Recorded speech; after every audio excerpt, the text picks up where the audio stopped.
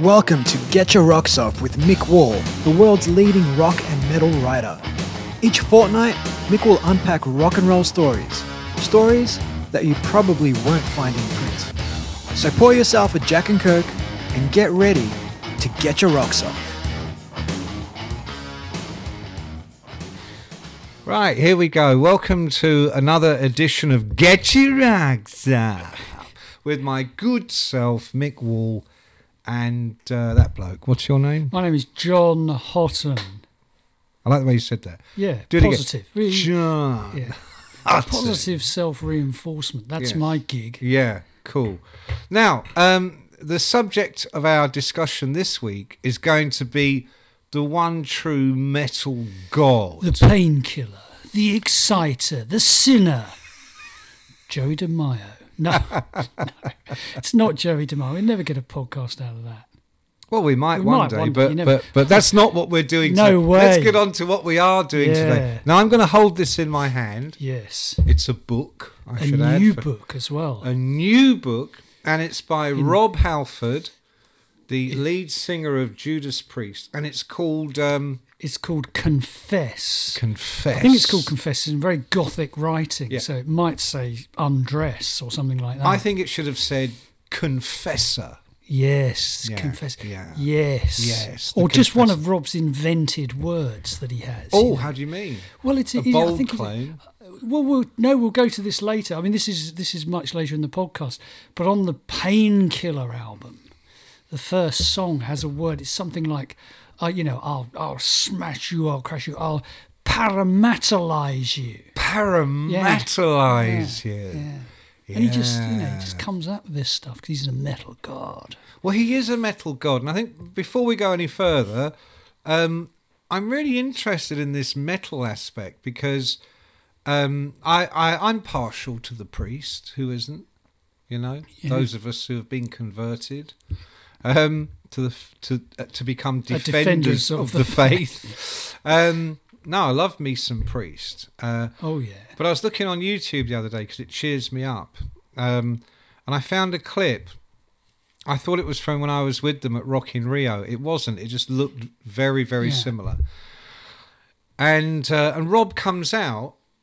They do Exciter, I think, is the opening song. And Rob comes out in the full metal jacket. Yeah. Oh yeah. He's got the chainmail around his arm. He's got the boots. Was this the full leather coat as well? No, he didn't have the coat because it was jacket. It was too hot festival. day. Hot festival. Yeah. But I mean, he comes out, and I don't know what the words are, but it sounds like this. It sounds like metal,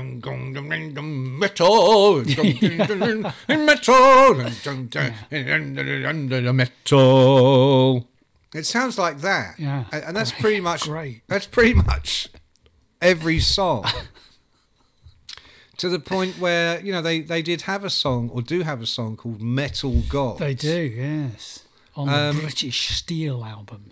More metal. Yeah. Now, and it made me think, I wonder if they are the first, because people go, oh, Black Sabbath. No, they didn't. Jimi Hendrix and people like that were there first. But in terms of actual, what we now think of as heavy metal, I don't think of Sabbath. I don't think of Zeppelin or even Hendrix or whoever. For me, I think Priest, because they were the first ones that actually started using that word. I was going to say, they took the generic term and brought it into their music and celebrated it. Yeah. And turned it into a thing that you can write endless songs about. Yeah.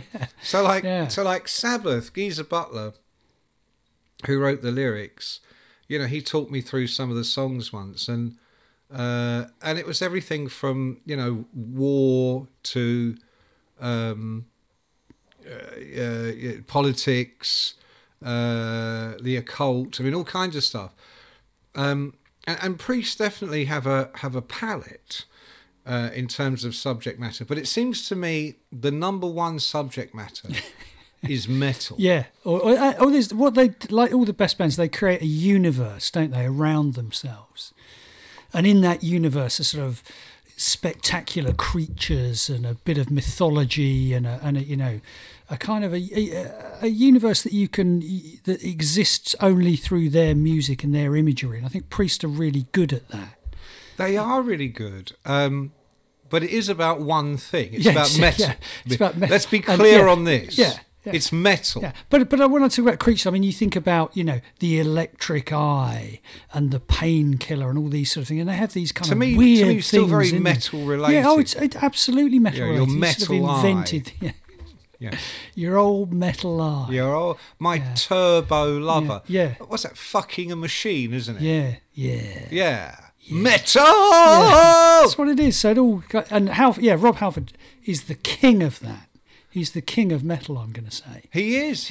And one of the reasons I love seeing them live, always did, is because I sometimes can't tell if there is a certain irony. See, that's really interesting thing to get into, because I think that's something that slightly grew. I mean, I remember a couple of times seeing them. Once at Hammersmith Odeon, when they walked off, Rob turned to the crowd at the end of the last encore, and he said, "I hope you've enjoyed your evening of heavy metal." Now that's funny. It's funny, but it's also good. Is he tongue in cheek? And again, I'll come back to the story I'll tell later. His new book clearly establishes that he is tongue-in-cheek on many levels. Yes. Many levels. Yes. I'm going to interrupt just briefly because I don't know if anybody can hear the snoring, but that's the pug that has joined us for this session. Yes, and has immediately fallen asleep. Now, I hope it's not going to disturb you, because if I put the pug out, we're here on our own here today, and if I put the pug outside the door, he will whine and scream and scratch. Whereas if he's in the room, he'll just snore. So we think the snoring is better. Yeah, and he is a metal pug. A metal dog. He is a metal dog. Yeah. He's a dog of war. He is, yeah. He is, when he's not lying around snoring. Yes. Yeah. So he's going to be with us for the entire He's going to be with us, all boys togetger. So go on. I kind of crashed your headline. No, I've got to say, what I was thinking when I think about the Priest, I think about you always remember the first album that you bought. When you become a fan, the first album you bought. And I bought 2 albums on the same day. I had the money. I had the money. Self-indulgent metal queen. I thought I'm going to start this thing as I mean to go on. And I went to Boots in Fleet and I bought 2 albums, 2 live albums. Oh, in 2 the live deep end. single albums, not doubles, single albums. One of them was If You Want Blood. All right. Yeah. You can't go wrong. Which you can't go wrong with, really. And the other one was Unleashed in the East. The legendary Priest live. Which of the 2, I mean, obviously took them home, played them straight away and played them every day. Yeah. And the Priest was the one that really got me. The AC/DC, it was great. It was like Bon Scott screeching away, all the rest of it. But the magnificence of Unleashed in the East. And then later I came to understand the great myths that grew up around this album. It's known colloquially, of course, as Unleashed in the Studio. Yes, and for good reason. For the amount of overdubs that are on it. I mean, the crowd is real. We can say the crowd. Is it, John? Well, it's a crowd from somewhere, isn't it? I heard for years that people just stole the crowd off Live and Dangerous by Thin Lizzy. Maybe they did. But I don't know, it sounds like a Japanese crowd to me. Do you know what I mean? That kind of high pitch, like wah, at the end of each song. Bonsai. Yeah. Is that what you're saying? That's what they say. They say don't you find that a bit in appreciation of the tree, the art of curating small trees. That's what they shout out at the end of Priest songs. Is that what you're saying? It is, John. Keep talking. I'm going to have to get the metal pug out of the room. I don't think you should. I think people like it. All I can hear is it's him just snoring. A dog. It's just a snoring dog. Relax. I mean, who's not heard one of those? Okay. Fair dues. He's good. I'll wake him up if you want. But then Japanese audiences, if you listen to Made in Japan by Deep Purple, and having been in a few Japanese audiences, they're actually silent while the music is playing. Always. And then at the end, there's a more sort of polite kind of... Yeah. They are, but that was a cultural thing. It's the same way that the gigs in Japan start comes as quite a shock when you ever go to a gig in Japan for the first time. It starts about 5:30. Yeah. Then you get the night off afterwards. So you're home in time for tea. That's why whenever you read stories of heavy metal mayhem in Japan, you know why? Because they've knocked off work by 8 o'clock. Yeah, the absolutely. night is young. Absolutely, Yeah. absolutely. Yeah, and that's there's a club called, or used to be a club called the Lexington Queen, and that was kind of like the rainbow of Tokyo. Yeah, yeah. You know, everybody that had done a gig would end up at the Lexington Queen. The night I was there was Metallica, Queensryche, Gary Moore, and some other lesser bloke that was once the bass player in a group you once did something with maybe one day in the long ago. Okay, so... But anyway, you're so Unleashed in the East gave me my intro to Priest. I then have to say the third album I bought was British Steel, which was So you were a convert. I was immediate convert to Priest, and at the time you were broken in. Yeah, I mean, because British Steel had hits on it. You know, this is the other thing. It had hit singles. It did. With videos that you used to watch on television, which were very funny. Or one of my favourite memories was seeing the Priest on Top of the Pops. Yes, yeah. Now, talk about a clash of worlds. Yeah. Top of the Pops in 1980 was probably Bucks Fizz. Well, it was, Like poor man's UK ABBA. I mean, the only rock band you might see semi-regularly on the Pops was someone you mentioned earlier, would be Thin Lizzy. Thin Lizzy. Who did have hit singles, Yeah, Or absolutely. Rainbow probably had the odd hit single. With Rainbow, that would always be a clip. That generic clip with the black Richie background. Blackmore's not going to go to Top of the Pops. No way. Hey, Richie, love, could you do that again? Yeah, Can you imagine? No. Richie's not even speaking Richie's not to you going now. to do it again. No. Richie ain't Ronnie doing it Dio. again. Mr. Dio, could you... What? Yeah. What? What do you mean? I'll have you know that was perfectly in tune. Yeah, exactly. It probably would have been. Yeah. So we're kind of straying, which is not like us. Whereas the Priest would mime as well. You know, they'd join in with the fun. That's what you want. They'd mime. They'd let you know they were miming. So it'd be, again, like you're saying about Halford, always slightly tongue-in-cheek. He'd let you know he was miming. Yeah. He'd let you know he's in on the joke. Yeah. But at the same time, it's a heavy... You know, he's got all the leather stuff on, everything, you know. Yeah. And he's actually doing it properly. And you've got KK Downing. Yes, with his flying Who V. should have really been KKKKK. Well, not, yeah. 5K Downing. You've got to watch the amount of 5K. You've got to watch the amount of Ks. You do have don't to want to go 3. No. That's for sure. No. Yeah. But 5. 5 is 5K Downing. the classic Mick Wall Award. And K.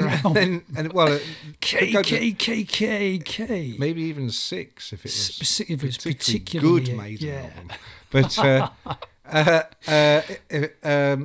But you've also got Glenn and KK doing that synchronized thing. Yeah, kind of like Quo, but more demented. Yeah. Headbanging in sync. Yeah. Yeah, but also, you know, like the left to right, Yeah, dung, dung, and then Ian Hill at the back, sort of. Yeah. Hello, Mum. Remember me? I'm in it. I'm in it too. Yeah. No, look at me. Oh, the camera's gone. Yeah. And they also had because they're a great band to look at. I mean, you know, KK had the long hair and the flying V. Glenn looked great. Rob looked amazing. So great. I mean, you're not going to look at the bass player, are you? No, under those circumstances. I didn't even know they had a bass player for about 15 years. When the aforementioned Joey DeMaio came along and Yes. realised, if you want to be noticed as a bass player, you better take your shirt off. You better get a bear skin on. Get a loincloth and bow and arrow. be able to play, what was it, Flight of the Bumblebee at 300 miles an hour. See, that proved his awesomeness. It did. That demonstrated the depth the of his musical the bass knowledge. could go beyond mere bass. That and the fact, you have to say, we're going down a different track here. Having said Manowar aren't worth talking about, the fact they had Orson Welles on their first album is astonishing. Or as Joey DeMaio used to call him, Awesome Wells. Yeah, well, he thought that was his name. He genuinely thought You saying that. it wasn't his name? Everybody knows It his was. real name was And Awesome. Awesome gave a terrific performance on that song as well. Let thee not pass, Abaddon. Abaddon. Yeah, it was amazing. Really good. And Joey DeMaio, once I interviewed him, he told the story of Orson Welles. turning up at the studio, and Orson Welles was there when Manowar walked in, sitting in a chair, which must have been amazing. Smoking a cigar with a cognac. So what happens is they start playing this insane Manowar song, so, dun, dun, dun, dun, oh, and the Badlands underneath it calm, insanity. And then it stops, and you have this narrated passage, and Orson does the narration. So they get him to do this thing, and Joey, this story's probably been refined over the years, but in the telling of it, Orson does this magnificent take, because at the time he'd been the voice of Demek Sherry, so obviously he's got the voice. He's got the voice nailed. He's got down. the moves. In addition, with making some of the greatest films ever made, He's done the Demek Sherry advert, and he's got which the voice. Will always be remembered for that and Citizen Kane and Manowar, and he's got the narration. So he does the narration, and then it's all this. Oh, let thee not pass Abaddon as they went into hell. He does it exactly like that, exactly as it appears on the album. Fantastic. And then he looks up at the studio window, and all of Manowar are looking through. Probably got their loincloths on. Of course, they had their absolutely. loincloths No, on. they definitely probably did. They always wore them. They did. What are you talking wear them. about? They just used to get on stage in their street clothes, which happened to be bare skins. Yeah, that they just killed. Yeah, exactly. And made, fashioned. They just fashioned. A bear's head fashioned as a helmet on his head. Right. That's right. I look through, and Orson Welles looks up and he goes, "Who is the author of this piece?" Joey DeMeo sort of puts his hand up, goes, "Oh, well, I did." And Orson thought it was terrific, loved it, thought it was a tremendous bit of theatre. I think he was right. I've always thought of Orson Welles as a man of metal. Yeah, he was sort of, and I think what he appreciated was this kind of immersion. If you're going to do something, do it. And this applies to Priest, and it applies to Manowar, who are very much kind of sons of that sort of metal realm that Priest existed in. You could say they were illegitimate sons. Illegitimate sons, But if you're going to do it, do it. Yeah. Go around in a loincloth. Yeah. Get Orson Welles on your album. And these are, I think, the lessons of Priest. If you go, to take their classic term, if you go hell-bent for leather, then go hell-bent for leather. Don't do half measures. Well, and also, they weren't afraid. It's not half-bent for leather, is it? No, it's well bent for Trevor. So you said you weren't going to say that. That was the headline in Sounds magazine. Yeah, it was. That Gary Bushell wrote this famous review. God, amazingly enough, Gary Bushell wrote that. I can't believe that. That led into one of the most embarrassing moments of my life, which involved me and Rob, and I will tell you that story in a second. But I was going to say, priests weren't afraid to push the boundaries. So, in the same way that Joey DeMeo would bring in a severed bear claw and rest it on his shoulder as he did a bass solo in the studio. Yeah. I think it was the Track Metal Gods, where you hear this dun dun dun dun dun dun. Yeah. Yes. Was it that one, or is it the other? There's another. There's United is on that album. United. No. But you're right. There is one that goes. Metal Gods. I think you're right. And do you know what it is? It really is metal, because it's Glenn and KK raided the cutlery drawer in the catering kitchen. And between the two of them, they're like... It does sound a bit like that. Yeah, it does sound a bit like that. Yeah. They were endlessly inventive, you see.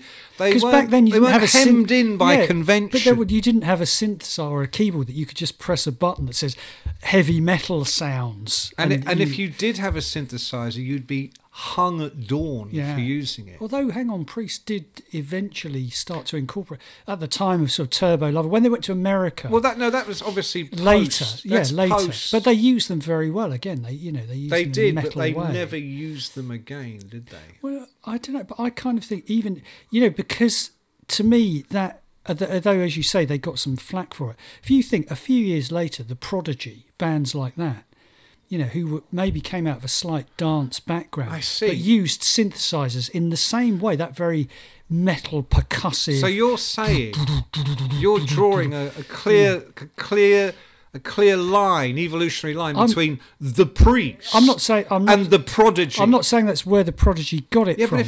But if if the Prodigy were in Kerrang, which they were. That's why they were in Kerrang, because that link is there to be made. And also Keith the Singer on Firestarter. Yeah. I mean, that's a Priest song, isn't it? Yeah, you could imagine, Firestarter. I'm the metal starter. Twisted metal starter.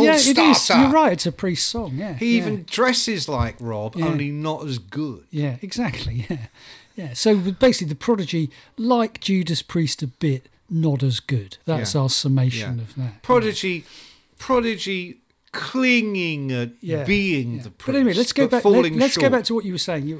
Oh yes. So the album. Well Bent for Trevor, which became this kind of catchphrase about Hell Bent for Leather. Yeah. When before, and we will discuss this, I'm sure, at length later. Before Rob Halford came out, I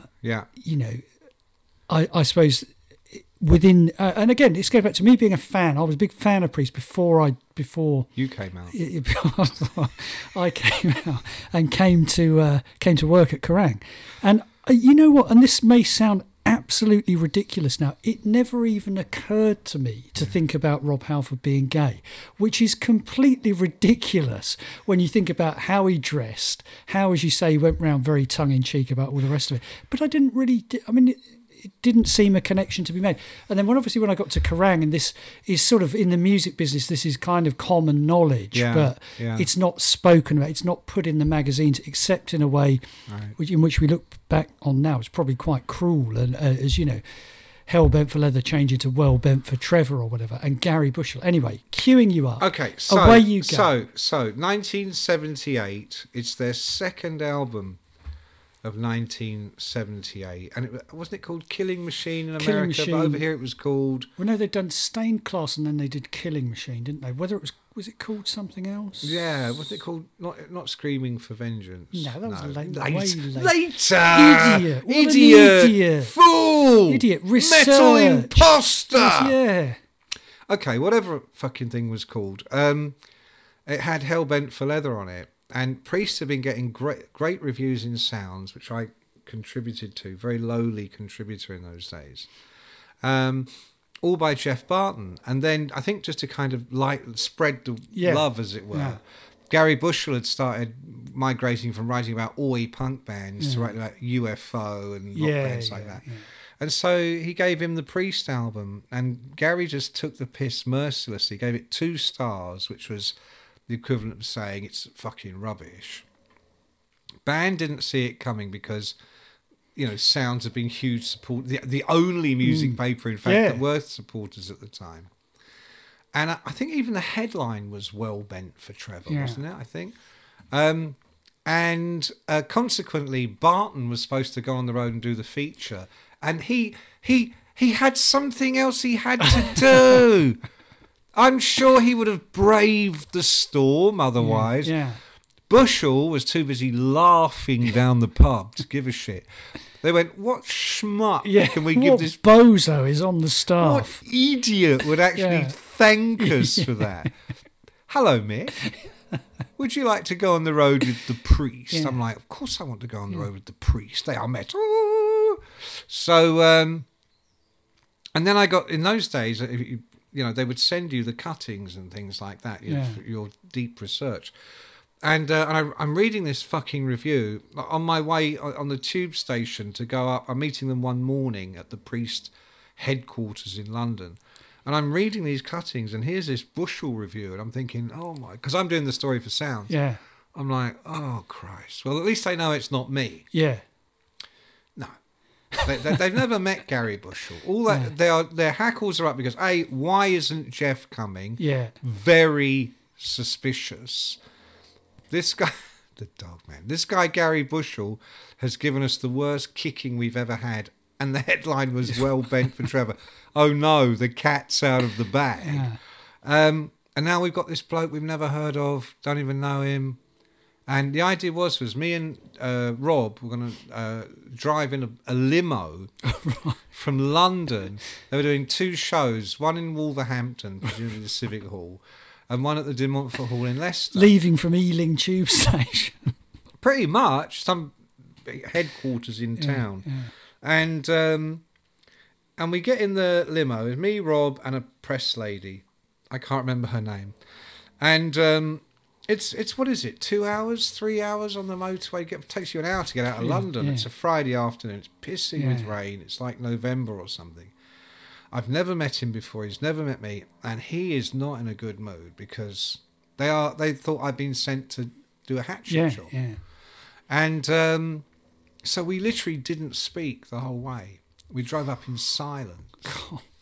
Now, I'd only probably done about 2 interviews in my whole life. And you thought that was what an interview was like.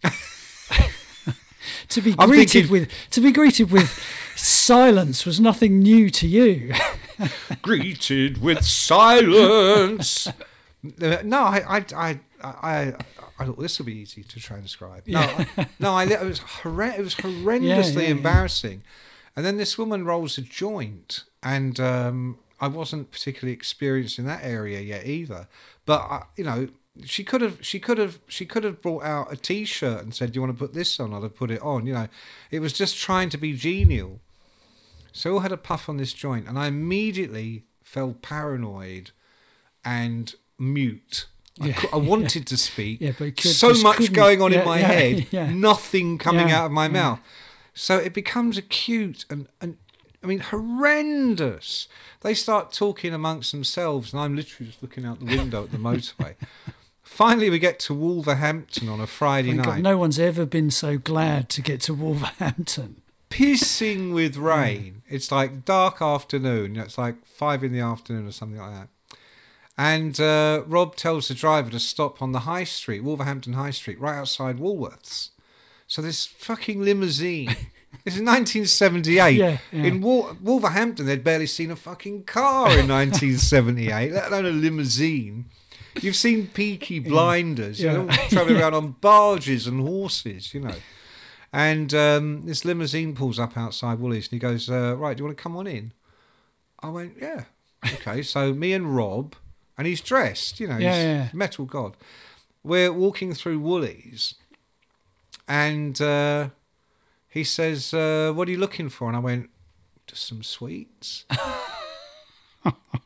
And he points me to like the pick and mix. He You goes, didn't say "please, mum" by mistake. Please, please, metal god, may I have some sweeties?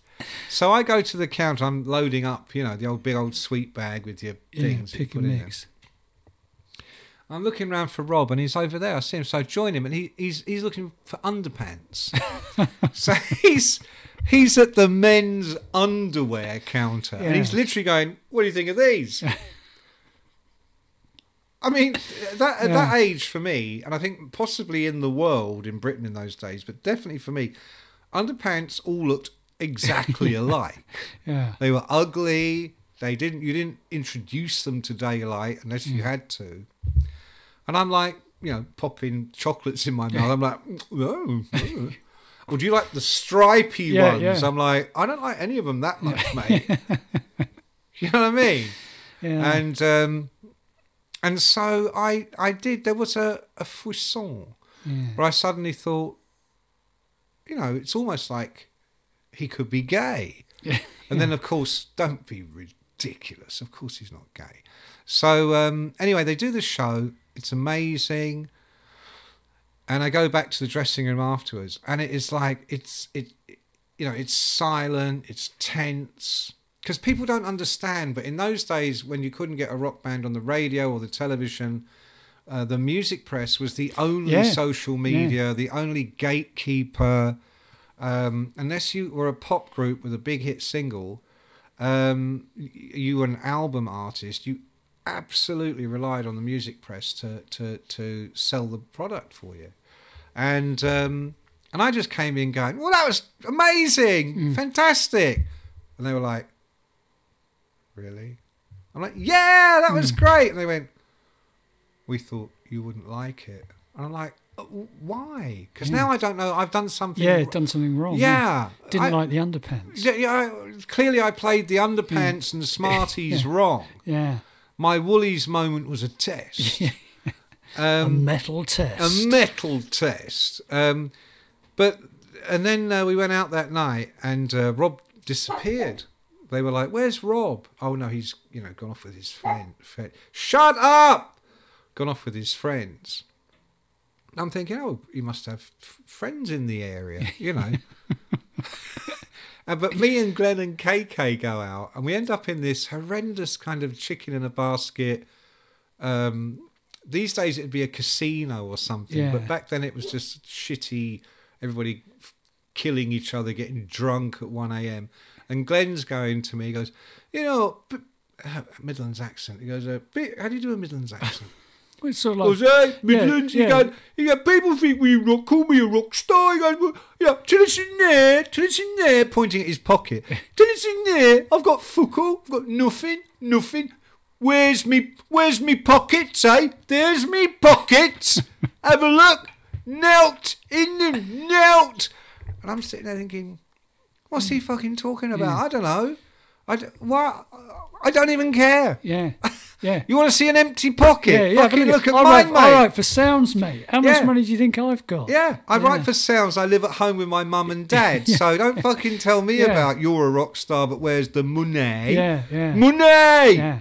But I guess it was just about to come for them, because it's interesting you mentioned, the sheer importance of that piece, because at the time of Killing Machine, no hit singles, no.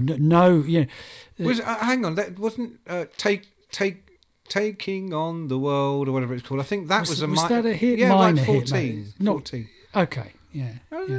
But it probably sold more to get to number 14 in those days. Probably, yeah. But then British Steel comes along next record, and then you have got these very definite attempts to write 3-minute songs. Breaking the Law. 78 was also. Sorry to jump in there, but as you're saying this, was also when they really, as it were, unveiled the new image of leather and metal. Yeah. Because in the 70s, there'd been a bit more Wishbone Ash, a bit more kind of Led Zeppelin on a Quiet Day, frock sleeves. Yeah, that's right. Yeah, there was all Sad Wings of Destiny and all that sort of thing. Sad Wings of Destiny. Stairway to Heaven, but not. No. Well, I mean, again, Sounds was sort of instrumental in the famous Whips Over Walsall, wasn't it?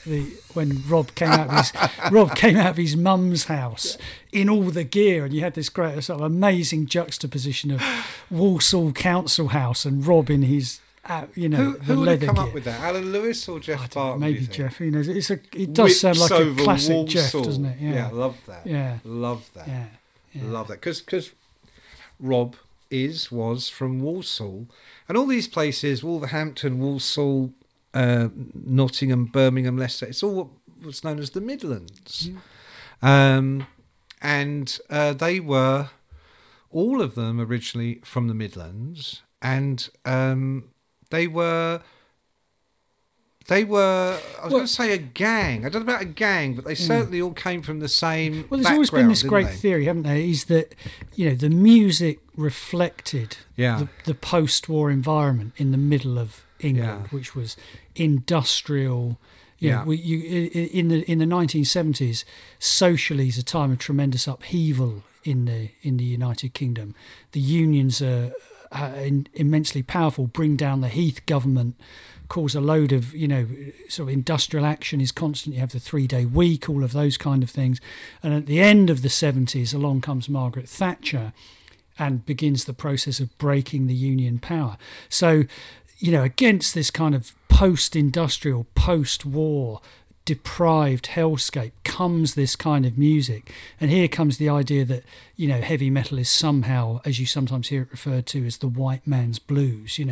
It's coming out of this almost toxic environment, and this is the way out. And so you get this intensity to the music, to all of those bands. Sabbath and Priest sounded that way for a reason, and they can't be divorced. As much as they're very funny and they come up with these images and so on, they can't be divorced from their environment entirely. Well, Rob in the book early on writes about scenes of going to school, and the school being next to some horrendous factory that was just banging away day and night. And you would basically be kicked out of school, and end of the next week you're in the factory. But if you watch episodes of Peaky Blinders. It seems to be Mick's his entire guiding social history of the Midlands. I'm just is saying, reflected through a TV show in the UK which is called Peaky Blinders. Very big all over the world. Yeah. Very big all over the world. Those bits where they're walking down the street, excuse me, and they go past the foundry. It was always extraordinary for me to realise that this was a depiction of what life was like in the early 20th century in the Midlands. Because there's flames shooting that's right, out. Well, There's bang. It's like a bloody Priest concert. Well, you were sort of talking earlier about Rob and Priest bringing celebrating the term heavy metal, using it as something to write about. I mean, I always thought there was this one of the many theories about where the name originates, where the etymology is from this sort of, it's like a foundry. It's like a foundry, a furnace, the way that and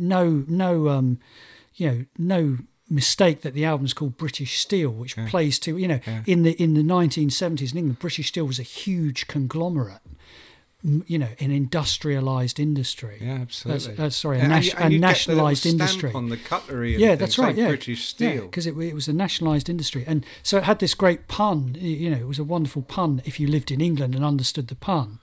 That it was British Steel and British Steel, and I'll tell you what, it's a great title as well, because at that moment the new wave of British heavy metal was all these things ascendant. are coalescing, And I think one of the great things about Rob and Priest and Glenn and KK is that they were never shy about grasping an opportunity. So I mean, I'm skipping, but we mentioned Turbo, synthesizers. Well, that's what we should talk about next, because of all of those bands, those the new wave of British heavy metal bands, the two that leap ahead and really make a success of it in America are Priest and Iron Maiden. And Iron Maiden is, I say a success. They were having gold albums, which is. That's 500,000 copies. It's not to be sniffed at. It's not. But Priest go out there. And Priest actually make that jump into being an American stadium rock band. In fairness, they had been going out. I mean, there'd been this long build-up. I mean, they come from the era where a record company would let you release 5 albums, none of which do shit. Yeah. But maybe the next one will. Yeah. And that's what happened. But you're right. Now, all I was going to say in terms of opportunism is that by the time you get to Turbo, ZZ Top, a year before, have just had this absolute game-changing album, Eliminator, which we now know there are no live drums on, that we now know all the synthesizers and guitars were Billy Gibbons, all the vocals, and that it becomes, ZZ Top, who are absolutely epitomised this group from Texas that were realer than real, authentic. The guys carried pistols, those cowboy hats were real. And they become these unlikely pioneers of synthesized metal. And Priest, I think, see that as their opportunity to broaden as well. And they do Turbo Lover. But back in 1980, they'd been around since the early 70s, but they somehow are able to align themselves with being one of the new... Can you give the pug a kick or something? Being one of the new breed... The new breed of British heavy metal bands, and what single "Living After Midnight"? That's still one of the greatest rock songs of all time. Oh yeah. But I'm pretty sure they had one thing I want to mention at this point, and it's really worth checking out if you want to ever see a great period, early 1980s period piece. Is there's a film called Heavy Metal Parking Lot.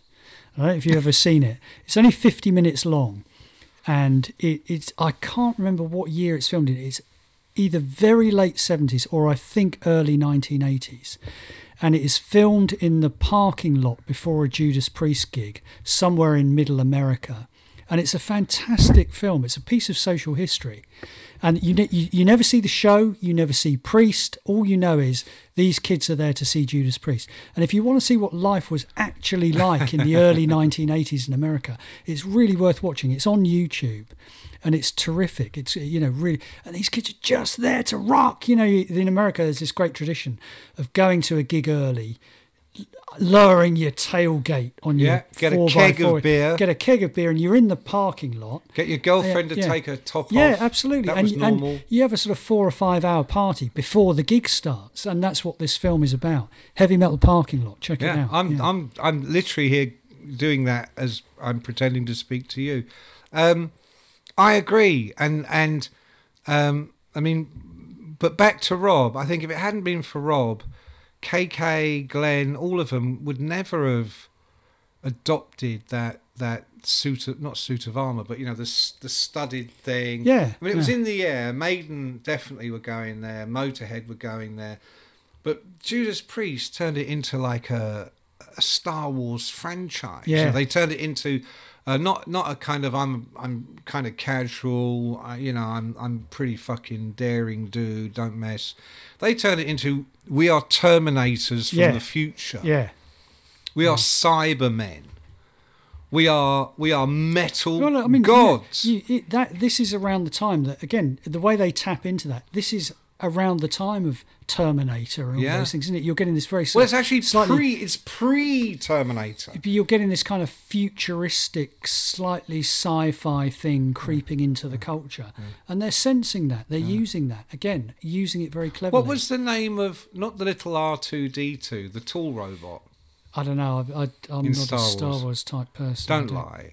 You're sitting there in your Wookiee costume for Halloween. Hole. I've been up a Wookiee's hole.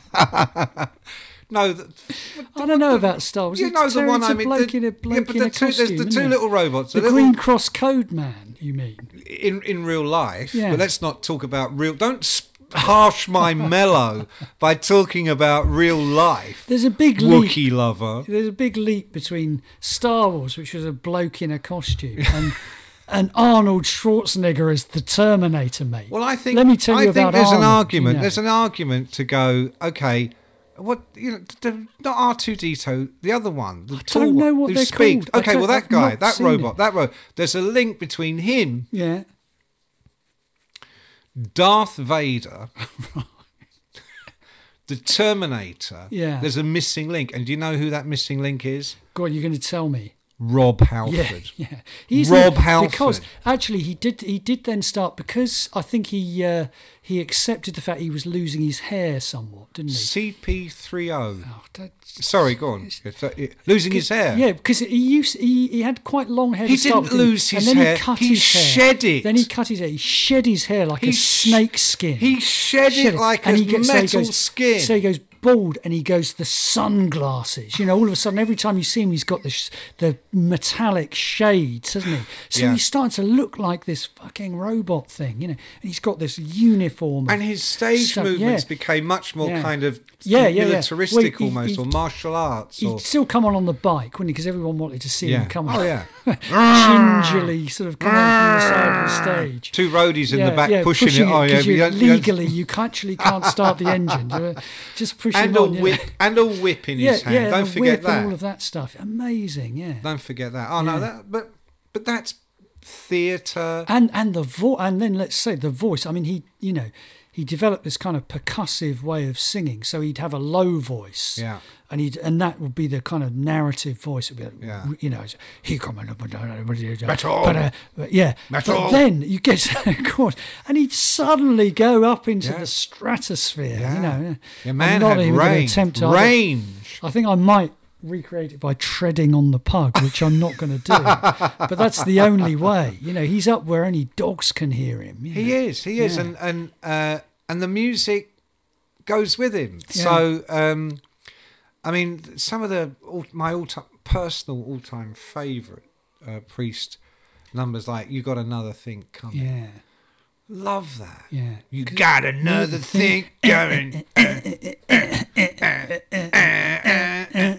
Yeah. And then they always get the extra little flourish. Yeah.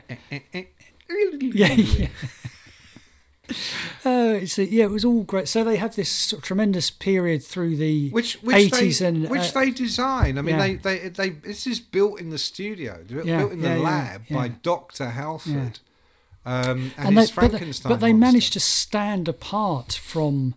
You get this great wash coming through of hair metal and then Guns N' Roses and then grunge and all of those things.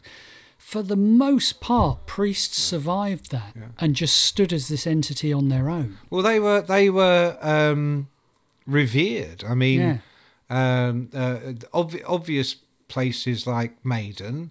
I think not so much Steve Harris, always had a bit of a bee in his bonnet about Priest. Fucking hell. But the guitarists definitely saw the value of Priest. But when you get to I know you're going to say Queensryche, for instance. yeah, absolutely. I thought you were going to say Pantera, who were another band who. Well, they loved. In fact, I think didn't they end up touring and doing a little bit of work together? Yeah, Halford worked with Phil Anselmo. Yeah. Megadeth. The grunger, Megadeth, Slayer, Metallica, particularly Dave Mustaine, loved Judas Priest. And in fact, one of the tours I was on in America in the very early 90s was the Priest / Megadeth tour. Wow, that would have been He could not have got more metal. That was a heavy metal bill. You could not have got more metal. And it was very metal. Mustaine's band had just done Rust in Peace or something. So it's already metal. Something like that. And one of the tracks was about something about your metal brain and all this stuff. And they were amazing. And then Priest would come on. And you realised you couldn't even remember who'd opened the show. But he was wearing a jacket, Rob was, a jacket at that point. And afterwards he said, feel that, and I went to put it in my arms, and I nearly hit the deck. Apparently, it weighed about 20 pounds or something, 50 pounds, I think he said. And he'd done the whole gig in that. Yeah, I mean that would keep you fit, doing 2 hours of prancing around in that, and hitting the notes, hitting the high notes, and having a metal brain. Yeah, and the sunglasses and all the rest of it. Yeah. But then he sort of. I suppose, I don't know how you define the next kind of period. Is he leaves Priest briefly. He leaves Priest. I haven't had a chance to fully read the book yet. I'm guessing there's some kind of crisis going on. He semi-embraces grunge. He has the Fight project. He has a couple of other projects, doesn't he? He wants to go off and work with these younger guys who've come along, as you say, right? Revered him.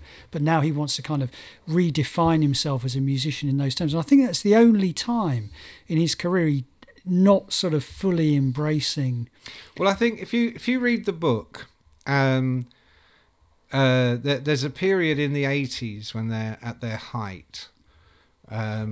And Rob is completely off the rails. I mean, he was already a very outre gay man, and although they didn't make a big deal of it in the pre-mobile phone, pre-internet, pre-know everything about everybody all the time era, because of the nature of the band or the nature of the magazines that would cover them, you just never really said to me, oh, by the way, you're gay, of course, or how does that affect... It just wasn't broached. You either knew and you were one of the gang, or you didn't know. And it's his right not to say if he didn't want to say. No, absolutely. But as a very out gay man, he was enjoying every minute of every day. And the book is really honest about this, about his endless hookups. Yeah. In the toilets of the world, basically. Anywhere there's a toilet between 1980 and 1990, likely you'll find Rob in there with a dear friend of his, a young friend. Yeah. He's also very honest about the huge amounts of coke and crack and booze. He really does hit rock bottom at a certain point and end up in rehab. But Rob Hab. He's in Rob Rob's Hab. Metal Rob Hab. He's beyond rehab. He's in Rob Hab. When you've really fucked up, you're in Rob Hab. Screaming for vengeance. Looking for Rob a Hab. painkiller in Rob Hab. Yeah. So, but all that stuff is, kind of grist for the mill. I mean, it's great that he's had the guts to lay it all out. Yeah, it is. Fair play to him, absolutely. But the thing that really impressed me was, Yeah, mega rock star goes off the rails, spends shitloads of money, fucks all the wrong people. God, I've never heard that. Never heard of that one before. Yeah, and plus we all just read the Elton biog, so you know, he was Rocket Man and Rob was I don't know, I can't think of a suitably inappropriate you've got Rocket Analogy. Man and Pocket Man, I suppose, but so good. Okay, good. I'm glad he was honest about that and just didn't give us a boring old heavy metal biog. But the thing that actually going back to this strange time, you know, where he's with Fighting Out of Priest. And well, no. I'm going to stop you there. No, sorry, I thought that's where you were going. No. I'm just trying to help you. No, I appreciate the broadcast. No, I appreciate. I know you're that. inexperienced. It's like, I'm like, you know, I'm sort of like good old Frank. Boff helping you along. God bless you. God bless. Your metal brain is overworking. No, what I'm trying to say is, having read the book, unlike people that have just downloaded a fucking page or two. Read the first bit on Amazon. Yeah. Yes, very nice. He talks about the albums they were working on at that point and how the albums suffer. And it rings true because he doesn't just kind of go, oh, the album, no, unfortunately, I fucked up. He's just telling it matter of fact. And how many albums have they made at this point? 8, 9, who knows? And he just can't be fucking arsed anymore. Yeah. He's richer than God, than metal God. Yeah. He is a metal God. He's a gay metal God, and no one cares. He's just pushing it to the max. And the records suffer, and the live performances suffer. And even though he's aware of it, he's not angsting about it. It's just, it's like you've been in a job a long time. And occasionally you have to phone it in. Yeah. And you don't kind of think, well, in 30 years, people will be looking at what I did today and going, yeah, true. It wasn't as good in the canon as the, and of course the rest get pissed off. He starts going missing, he cancels sessions or wants studios booked so he can be nearer some bloke, and it just turns into, I was going to say, tremendous pain in the arse. Yeah. But for the others, tremendous pleasure in the arse for Rob, tremendous pain in the arse for everybody else in the band, every other metal god. And I think they just got sick of him. I mean, what band doesn't get sick of the fucking singer? Exactly, yeah. So I don't know what the breaking point was, the straw that broke the camel's back, but I think that's why they fell apart. But I also think what you're talking about in the 90s, I saw it at the time as Rob using this as an opportunity to kind of reset his story. Yeah. So I don't think it was so much as wanting to draw a line under the past. No. He wanted to it was quite to grow. He wanted to grow. It was musically adventurous. He was embracing these new styles of music. And he was wasn't he in a pink feather boa when he gave the press conference announcing he was gay? I don't remember that. Perhaps that's a false memory. I was trying to remember, and I remember it was about the same time. I remember, obviously working on the story of Rob and also Roddy Bottom from Faith No More, and I can't remember which one said first, because I think we made a big deal of, okay, finally someone has said that they're gay in heavy metal, and I've got a feeling Roddy said it first. Roddy Bottom. Yeah, another man hiding in plain sight there. But he definitely was around the same time as Rob Halford, I'm sure. Which is bizarre when you think. Well, I just think it was the changing climate to a degree. Oh no, definitely. But growing up in the 70s, every rock star was gay, and if they weren't, they pretended to be. So Bowie, I'm bisexual. Yeah. Mark Bolan had been a rent boy. Yeah. Elton. He got married. I mean, to please his mum or whatever. Absolutely, that went well. Yeah. So Elton was. I mean, I could have sworn Elton gave openly gay interviews in the early 70s. Yeah. Freddie Mercury never did, but the band was called Queen. I mean, for fuck's sake. And he wrote operettas. Yeah. You know, Yeah. I see a little And you used to go around silhouette calling of it, a you know. man. I mean, but the thing was, I think you could meet Rob, and I mean, this is absolutely, you know, In a club. this is no comment at all on the way anyone should be. You could meet Rob, and you wouldn't necessarily know for sure that he was gay if he didn't have all the stuff on. I mean, you could meet Freddie Mercury, and it'll be all darling, you know, giving you a kiss. So there was that kind of, you know, very ultra camp element that, you know, probably. But it was Queen that was Rob's big influence. Yeah, I mean, do you remember when Freddie had the whole New York policeman? The hat and all the rest. Which was of it. like Yeah, 77, 78. Yeah. Rob said to me that first time we met that he didn't say it directly, but as soon as he said it, I was like, oh, of course, yeah. I was like, what's your favourite band? What do you listen to? And he was like, oh, Queen. And I went, oh, right, But I think there was this, and again, it goes back to because United was like, we will rock you. Yeah, it was a lot. Yeah. If you go back to Roddy again, there was a kind of barrier in heavy metal that, as you say, didn't exist in other, which is ridiculous because heavy metal is the gayest rock music.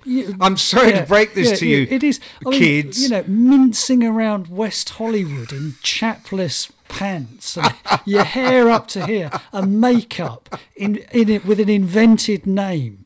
In Roddy's case, folks, there's nothing not gay bothering to invent a name. But I mean, Faith No More weren't they were more of an arty type band. I mean, you could get away with it in Faith. Not that you need to get away with it, but in Faith No More, it wasn't a shock to discover they were all gay. No, exactly. But that's what you're saying. Am I right? But that's what you're if you saying. were in, I don't know, let's pull a name out of it. If you were in Warrant or Poison, it was probably a slightly different matter, you know. And so I think that barrier broke at that point. Yeah. It was around that time they both said that. But Halford suffered, though, in the 90s for that, didn't he? Rather than bring him on a par with Cobain or people like that, it seemed to me that it just alienated your hardcore Priest audience. And Rob is now left in this netherworld of 9 Inch Nails type stuff where it's perfectly good what he's doing. But because he is so long established as the metal god of Priest, you know, in the horrible way of the way the business works, is he's not allowed to become something different. And I think quite quickly in many ways, he's back in the closet. Yeah. Because it became a kind of the only thing people would talk to him about. And he wasn't winning. I mean, Fight was a kind of a retreat from his original musical exploration. Fight became a kind of a rearguard action. But I do mean that in a very straight way. God, this is not coming out. This is bad. This is so not working. Okay. I don't mean any of that in a sarcastic or ironic or piss-taking way. What I mean is, I think Fight was a great rock band, and I think he was, in the same way that Bruce Dickinson, after having tried to do all kinds of other things outside of Maiden, comes back with a really strong metal album, which becomes the stepping stone to him getting back to Maiden. I think Fight was the stepping stone that got Rob back to Priest. So I think the coming out thing, I don't think it did, in terms of his career at that time, did it any good whatsoever. No, I mean, it was probably just almost a rite of passage that, okay, he probably was sick of lying about it. Yeah, this is now fully acknowledged. Yeah. You know, and I think in the end, now, you know, having, I guess it'll come up again because of his book, and as you say, he's been incredibly honest in his book, but now it's like a kind of shrug of the shoulders thing, isn't it? It doesn't impact on. Yeah. But I mean, it does and it doesn't. In the same way that I love Freddie's campness, I love Rob Halford's campness. It's slightly more muscle man guy that gets on top kind of metalness. Yeah, dominatrix. There you go. The like Dominator! Yeah, he is a bit. Yeah. I am the Dominator! Yeah. Dominator! You imagine the door opening and steps through in all the gear. With a whip in his hand. Yeah, I guess so, yeah. I mean, I just think immediately of Robert Mapplethorpe. Yes. And that famous picture of men with whips up their arse. Yeah. I can imagine Rob with a whip up his arse while singing, "You got another thing coming down, down." Now I say that, and I'm obviously making a little bit of a joke. But at the same time, I think it's part of his the allure. TV show Californication. At some point, don't they go off on a riff? There's some closeted gay actor who plays the part of Rob Halford in a thing. He wears the cap and he mimes to Another Thing Coming. No. Yes, this I must see. There is. You should see. It's very funny. Yeah. As an ardent Californication I fan. can't remember the exact. It's the bit where the agent is pretending to be gay because he wants the signature of the movie star who actually is gay, but is closeted, but comes out of the closet in this kind of. And the way they signify it is he's dressed like Halford. You know, he's got the leather jacket and the cap. And they play. You've got another thing coming. Another thing coming. Yeah, it's great. Yeah, it's really good. I'm going to look that up. So it kind of zipped into the culture. I mean, I think. Hang on. Heavy Metal Parking Lot. Heavy Metal Parking Lot. Californication. I would say check those things out.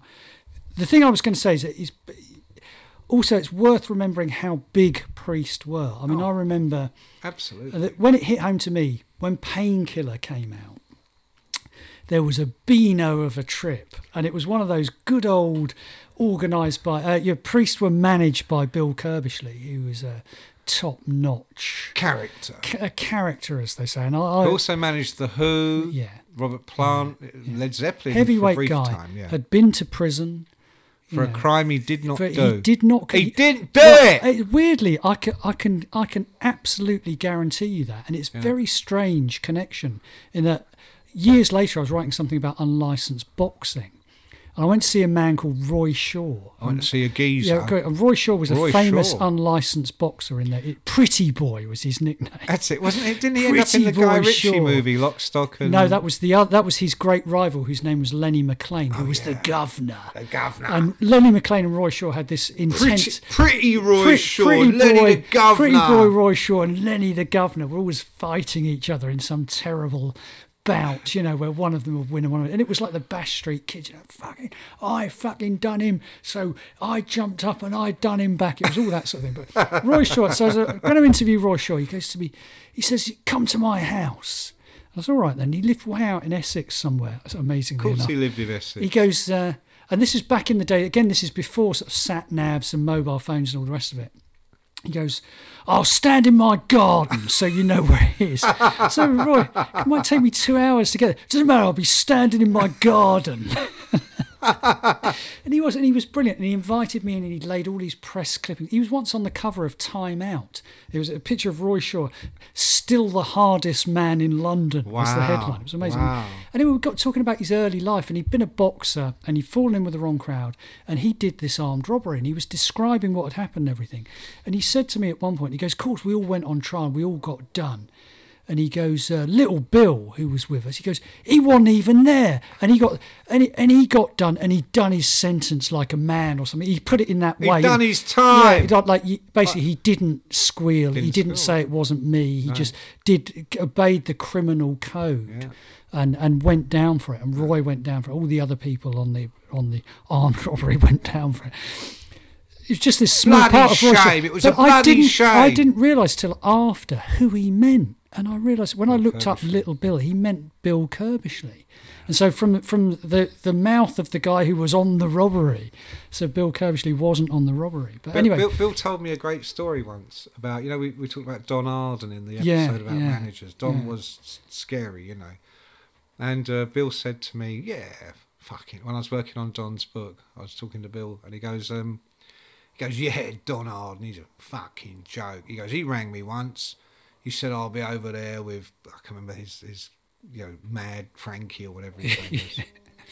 He goes, "Is that right? Is that right, Don? Well, if it's you doing the dishing, I ain't worried."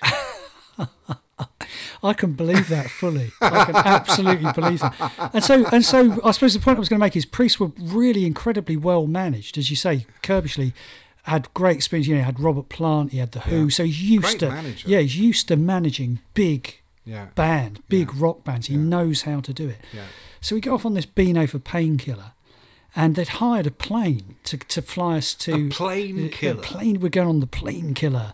We're only going to Spain. We're going for the day. Right? Spain, yeah. Going to Spain. A light, crafty Cockney day out in Marbella. We were going to Marbella. Even better than Marbella, we're going to Puerto Banús, Whee! which is like the kind of... the slightly villainous but dripping with gold... capital of Marbella. Did you say slightly? Yeah, slightly. It is the number one villainous. Every third bloke you see has got sort of 7 eyes. He's looking at you through them, you know. I wasn't here. You didn't see me. Yeah, you didn't see me, all right. They're all in, but it's incredibly moneyed, you know. So, of course, so we get to wherever it was, Gatwick or whatever, like 6:30 in the morning. Jane Andrews, who was Priest's sort of factotum, you know, and still is the manager of the band. Yeah, so I think she kind of worked underbilled. She certainly did. Yeah, and we get to, and Glenn. Yeah, there was. It was a classic Lags day out. There was, if I mention some of the names, obviously Ray Palmer, the late, much lamented. lamented, much loved Ray Palmer, Paul Elliott, myself, Chris Welch. God. And we get to the airport like 6:30 in the morning, and it's like booze. You know when they do that thing where it's like booze straight away, and some people love it. I've just woken up and I'm like, I can't face that, Jane. It's very kind of you, but I really don't want a champagne breakfast, at least till we're in the air. You know? Yeah. So we fly over then. Jane comes around and gives us all a tape of Painkiller. Back in the days of tapes, I put it on, and it's like Painkiller. They come back with this incredibly... I can't remember if is it after Rob rejoins or whatever. I can't. It was just before he left or just after he came back. I think it was just before he left. Yeah. Wasn't So it? they make this incredibly heavy album. You know, it's called Painkiller. So the first song is Painkiller, and it's got the word that I mentioned earlier that he'd made up, like parametalise or something. And I put this on the plane at about 6:30 in the morning, going to Marbella, you know, and it comes on. It's like, he is the painkiller, and it's it was, you know. So we get filling you with pain, filling me with joy at the thought of a whole day ahead of this.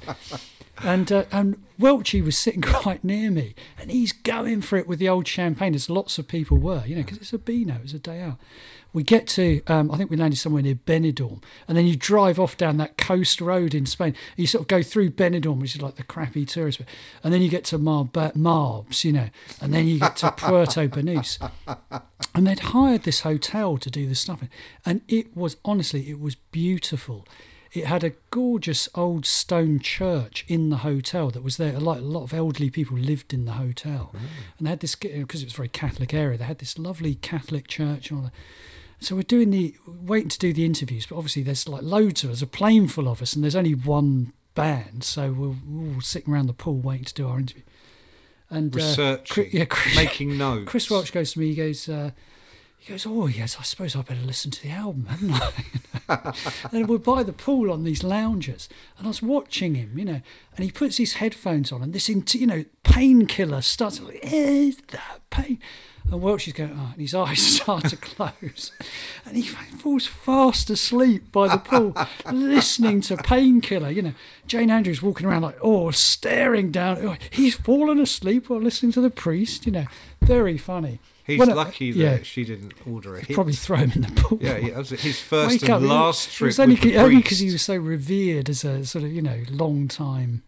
Well, he was, because he was from the 60s, but by the time you're talking about, he was like an old. Yeah, he was like an old. He used to tell brilliant stories. He asked one of the best questions I've ever heard anyone. He told me this story after. One of the first things Jeff sent him to do when he came to Kerrang was go and interview Wasp. And you can imagine, can't you, Welchie turning up, saying, hello, chaps, how are you? Know? And I used to know Jimi Hendrix. Yeah. Blackie Lawless is there, and he had the codpiece on. You know, the fucking he had of course chainsaw, he did. See, chainsaw codpiece. Blackie was also very metal. Let's not forget that. Yeah. So he's got this chainsaw codpiece that he's wearing for some video or whatever it was. And Chris goes to him and goes, tell me, Blackie, he goes, how do you sit down in that? And Blackie Lawless turns around and goes to him, you know what? He goes, I've got a special chair that's got a slit cut in it so I can sit down backstage. Yeah. Great question that, you wouldn't have asked. Now, that prompts me to wonder if Rob would have had a special chair, or possibly, I think, did you ever watch the Voyager franchise of Star Trek? No. Again, you're asking about Star Trek. I don't know anything about Star Trek. No, Star Wars, rubbish. Okay. Star Trek, no, that's real.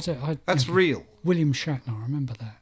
Well, that was the originals. Yeah. I'm talking about... that was the only sort of the original and the best, surely. No. Voyager was far and above one of the best. Their great enemy in Voyager was the Borg. And the Borg spaceships were these cubes. Not Beyond Borg. Funny you should say that. I'm pretty sure they were named after him because they were completely emotionless machines. Right, yeah. And they would send... He was probably more likely to be Cyborg than Beyond Borg. But anyway, let's No, not I'm get pretty sure it was distracted Beyond Borg. No, I'm pretty... Because Borg was pretty meta. He was, yeah. He was a machine. He was a killing machine. So, the Borg, the first hailing sign you would get is... We are the Borg. You will be assimilated. Yeah. They always tell you shit like that, don't they? They never try to lure you into a false sense of security. It's like, we have assumed control of your planet. Prepare to die. That's priests. They don't come on and go, I love you, you love me. Oh, how happy we will be. Dong, dong, dong, dong, dong. No, they come on with, bum, bum, bum, bum, we're going to kill you and fuck you too. Right. So the Borg didn't sleep. They literally would step backwards into like the control system and stand there like this, and they would charge, and they'd be charging, right?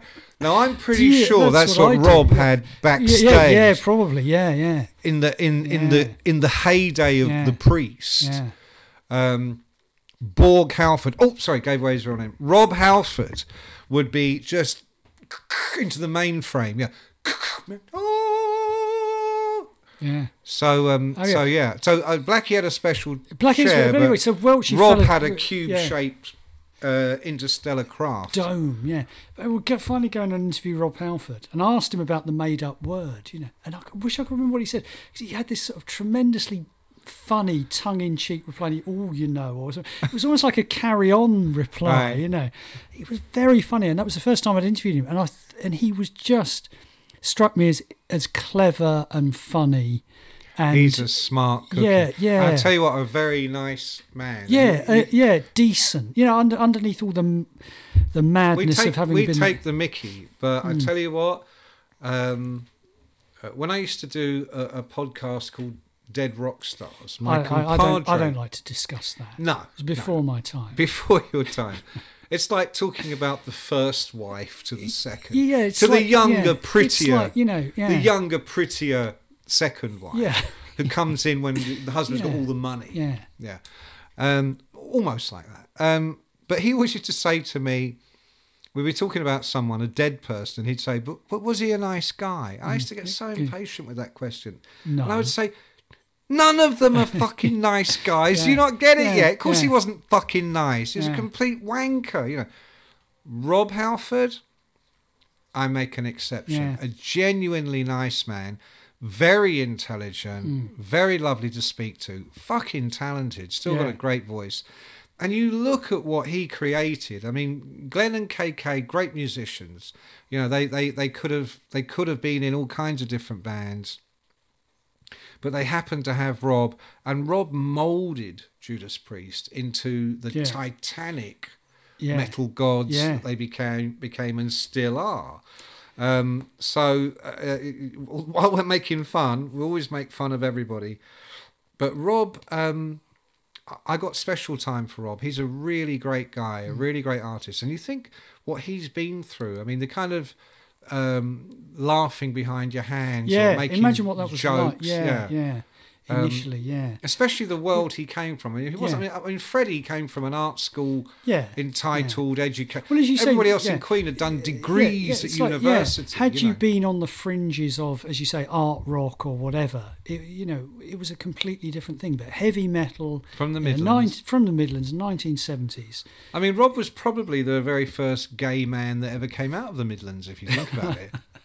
Sure, because there weren't any before him. No, there weren't any. Not. He was a one of a kind. But what he got and what he has now, which is terrific, and I hope he enjoys it, I'm sure he does, is this sort of late career sweet spot, which you often get when you've been a sort of legendary performer and you've stuck to your guns, and you come through it. You get to this point where you become revered for having done that and having been through that. And he's at this point now where, he's sung in Black Sabbath, which was hilarious. What was it? Someone was ill on the day or something. And all of a sudden, who can we get?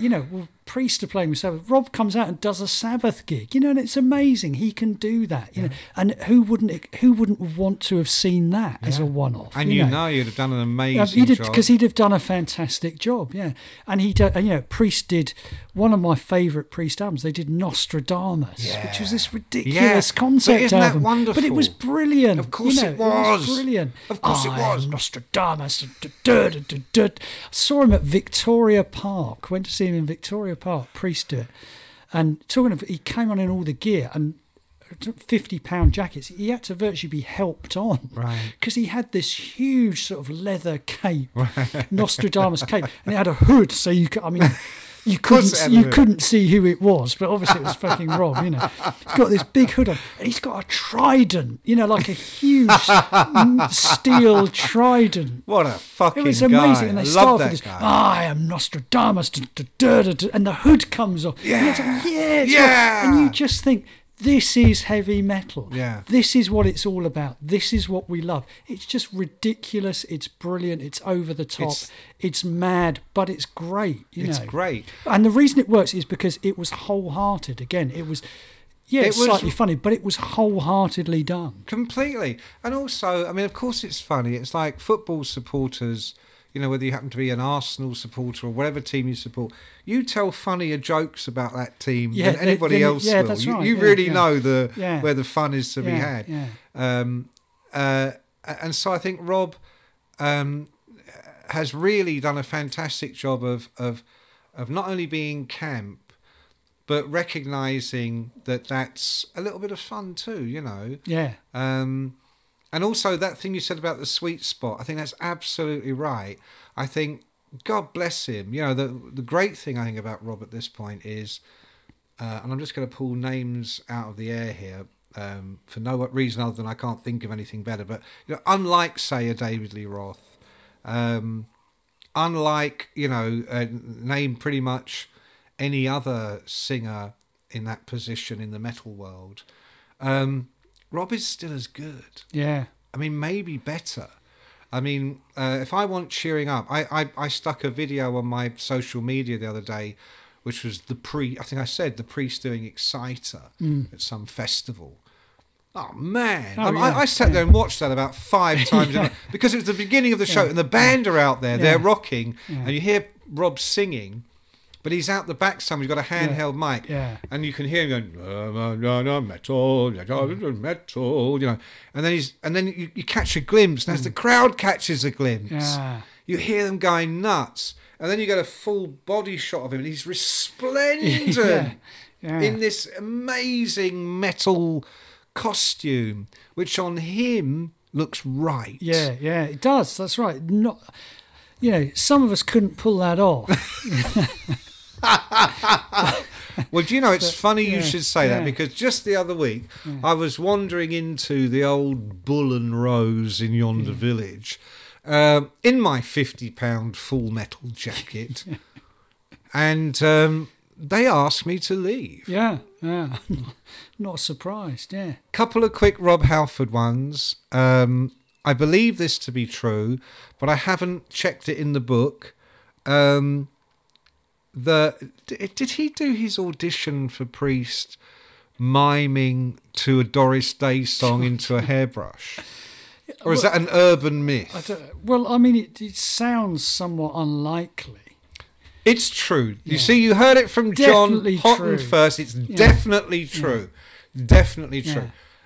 Is it true that Rob Halford and Freddie Mercury once had a secret love? Oh, I don't know. I didn't know that. Answer: Yes. only in Rob's dreams. Oh, really? I don't fucking know. I've got no clue. I'm making it up as I go Oh, along, mate. I see. This is okay. I thought you were coming with some kind of knowledge about this. Oh, no. Podcast. Psychic knowledge. Psychic knowledge. Yeah. No, I don't know, but I mean, look. Listen, but you said to me earlier when you handed There he is on the back, look. when you handed me the book, you said just open it any page in the middle. You'll get something good, and I did. And what did you read? What was I the did, first and thing I'm you gonna- read? Read it to us, John. This is the first thing I read. What page is it? It's page 266. Of course it is. This is the paragraph upon which I alighted. This is Rob now, not me. Through Hank, I met a bisexual Marine sergeant on the base called Steve. He was just as ultra-masculine as Hank, but his big thing was threesomes with his wife Dawn. Marines were allowed family visits, so I would go along at the same time as she was there. Once the door was shut, she would go at it for hours. I'd leave there more exhausted than if I'd been for a gym workout. See, now that's a paragraph. If you want to sell your book, people, Open write that- paragraphs like that. It's entertaining. It's interesting. Open this book at any page. I'm going to do it now. And by the way, it's called Rob Halford Confess, or as I like to call it, Confessor. I'm going to open this at any page. Okay. Okay. Hang on.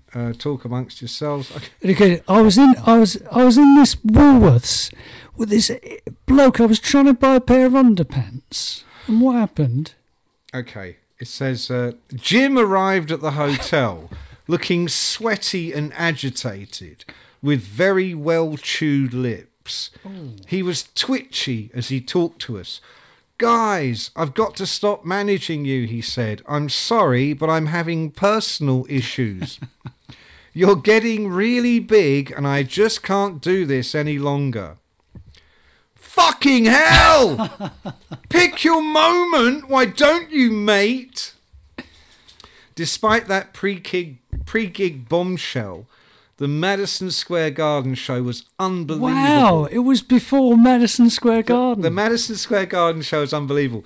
The cheer as I revved on stage on my Harley Davidson Oh, Rob. nearly took the roof off. He is the metal god, isn't he? Hang on. Staring out at the garden at the end of the show as 20,000 fans roared their approval. He didn't mean the back garden, people.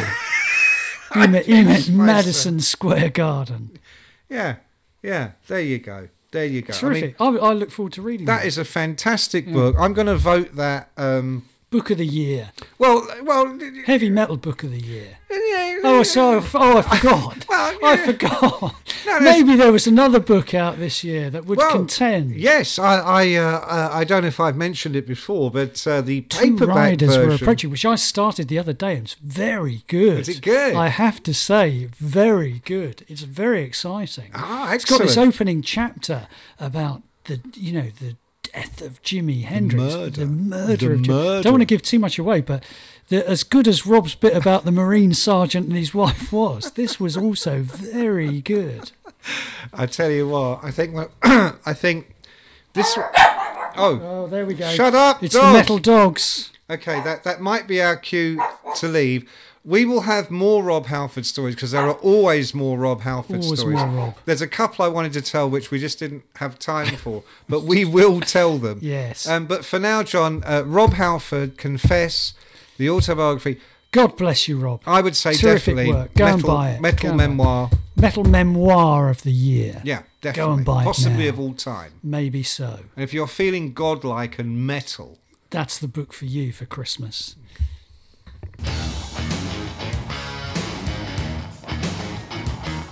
If you liked this episode, be sure to leave us a review, share it with a friend, or plain old subscribe wherever you happen to listen to it.